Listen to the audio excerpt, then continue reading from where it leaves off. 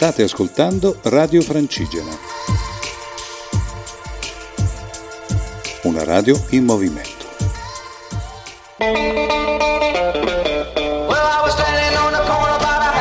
L'arte del camminare, a cura di Luca Gianotti e della Compagnia dei Cammini.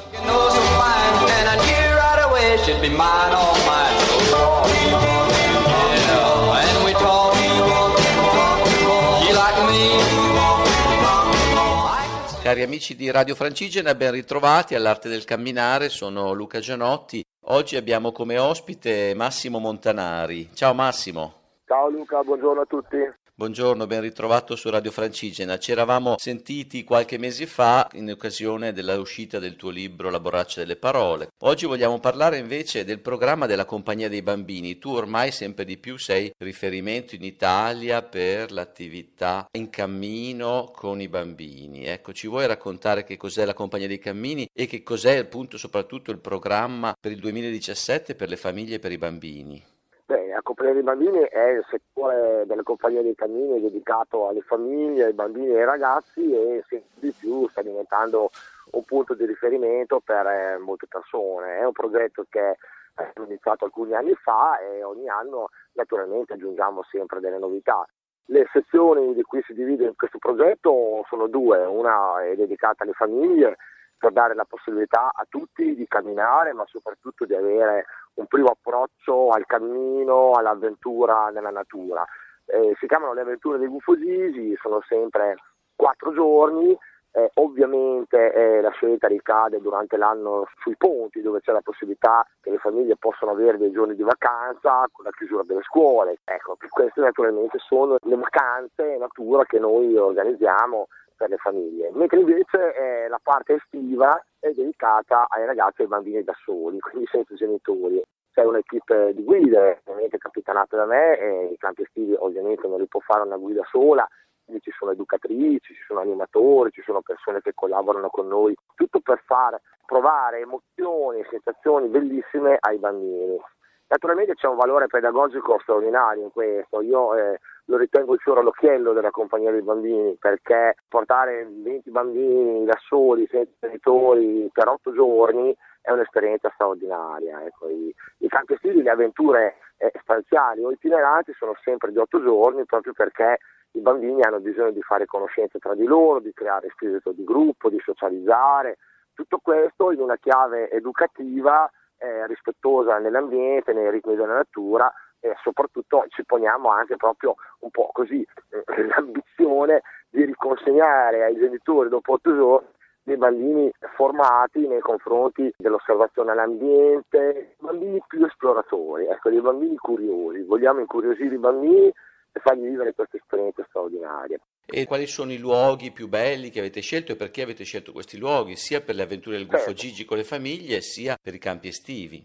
Quest'anno naturalmente iniziamo a Pasqua, che è la prima occasione della chiusura delle scuole. Siamo nei Colli Livornesi, in una bellissima posizione proprio tra le colline e il mare, e poi ovviamente la classica, diciamo, del 25 aprile nelle foreste casentinesi. A giugno c'è questo Gufo Gigi molto particolare dedicato ai bambini piccolissimi, quindi proprio i primi passi, qui nella campagna reggiana vicino a casa mia, dove abbiamo delle strutture idonee a poter ospitare anche famiglie con bambini piccoli. Abbiamo il fasciatoio da campo, credo che la Compagnia dei Bambini sia l'unica associazione in Italia a fare cose del genere, avere fasciatoio da campo, tutto quello che serve per un bambino piccolo anche di pochi mesi, dove con gli asinelli giriamo con calesse porta bimbi, no? E ricordiamo sempre che tutto il programma della Compagnia dei Bambini si svolge in compagnia degli asini. Tutti i viaggi hanno come supporto la compagnia degli asinelli, che sono un elemento di relazione e reciprocità fondamentale. E poi dopo ovviamente abbiamo tutta la parte estiva dedicata sempre alle famiglie, che a giugno, quella che dedichiamo ovviamente un po' più al mare, quindi abbiamo questo grande rapporto che la Compagnia dei Cammini ha col parco di Portofino, e siamo l'unica associazione in Italia a poter usufruire di un permesso speciale per dormire con le tende all'interno dell'area protetta del parco di Portofino, proprio perché è stato valutato dall'ente parco questo progetto come di grande ed enorme qualità, per cui ci permettono di campeggiare nei Gazzetta, che è un luogo meraviglioso. Tra l'altro abbiamo dovuto, proprio in virtù del successo che ha avuto questo viaggio, raddoppiarlo, quindi ce ne sarà uno a giugno e uno a settembre. Abbiamo sempre un Gufo Gigi nelle colline di Rapallo, un po' più dedicate all'entroterra, sempre con ovviamente puntatina in mare, c'è una giornata di snorkeling, una di canoa, programmi che riteniamo molto interessanti, soprattutto perché portiamo le persone a visitare luoghi inconsueti, però ricchi di fascino naturalistico. Volevo chiederti se hai una canzone da proporre ai nostri ascoltatori legata a queste tue attività. Sì, guarda, io siccome tu sai che noi siamo particolarmente affezionati agli asini, io oggi ho pensato a Monti di Mola di Fabrizio De André, che è contenuta nell'album Le Nuvole, è una bellissima canzone, una storia ovviamente cantata in sardo, è la storia di un uomo che camminando nella gallura incontra un asino e quindi è una metafora insomma della vita e dell'incontro, a me piace molto. Bene, allora ascoltiamocela e ci risentiamo dopo.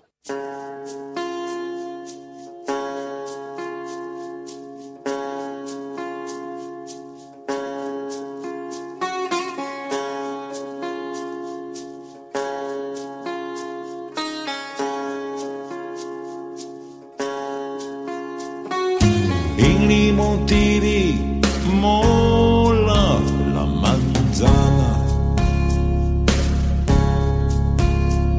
una inamusti dina e rappascendi. In i montidi molla la manzana, un ciò a 90 ricci e moru e rasfrascandi, e l'occhi si intuppesini cilchendi e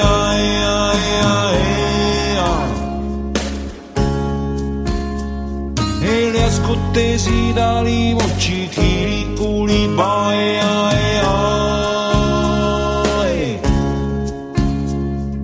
l'occhi la burric aia di lumari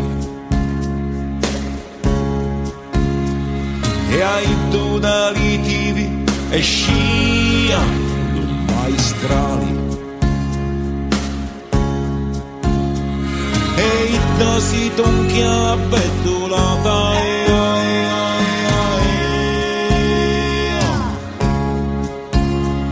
i duri rispondi all'inghe tonto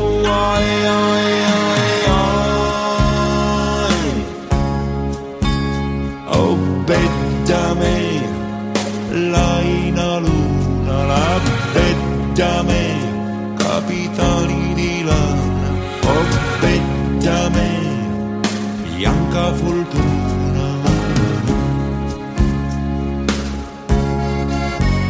oh beddume l'occhi mi bruci lo beddume carrasciali di pane oh beddume lo cori mi cuci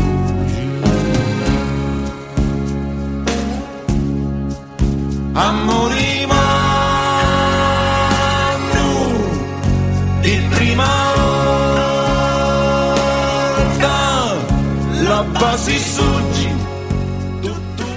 Bene, abbiamo appena ascoltato De André, grazie Massimo per avercelo proposto. Continuiamo a ascoltare il tuo racconto su questi cammini. Intanto hai parlato degli asini, quindi qual è un po' il valore aggiunto di avere questi asinelli sempre presenti sia nelle situazioni con le famiglie che nei campi estivi itineranti solo per bambini?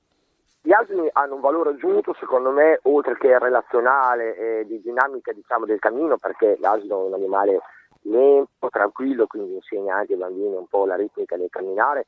Hanno un valore, secondo me, importante da un punto di vista dell'impegno. Accudire un animale è un impegno continuo.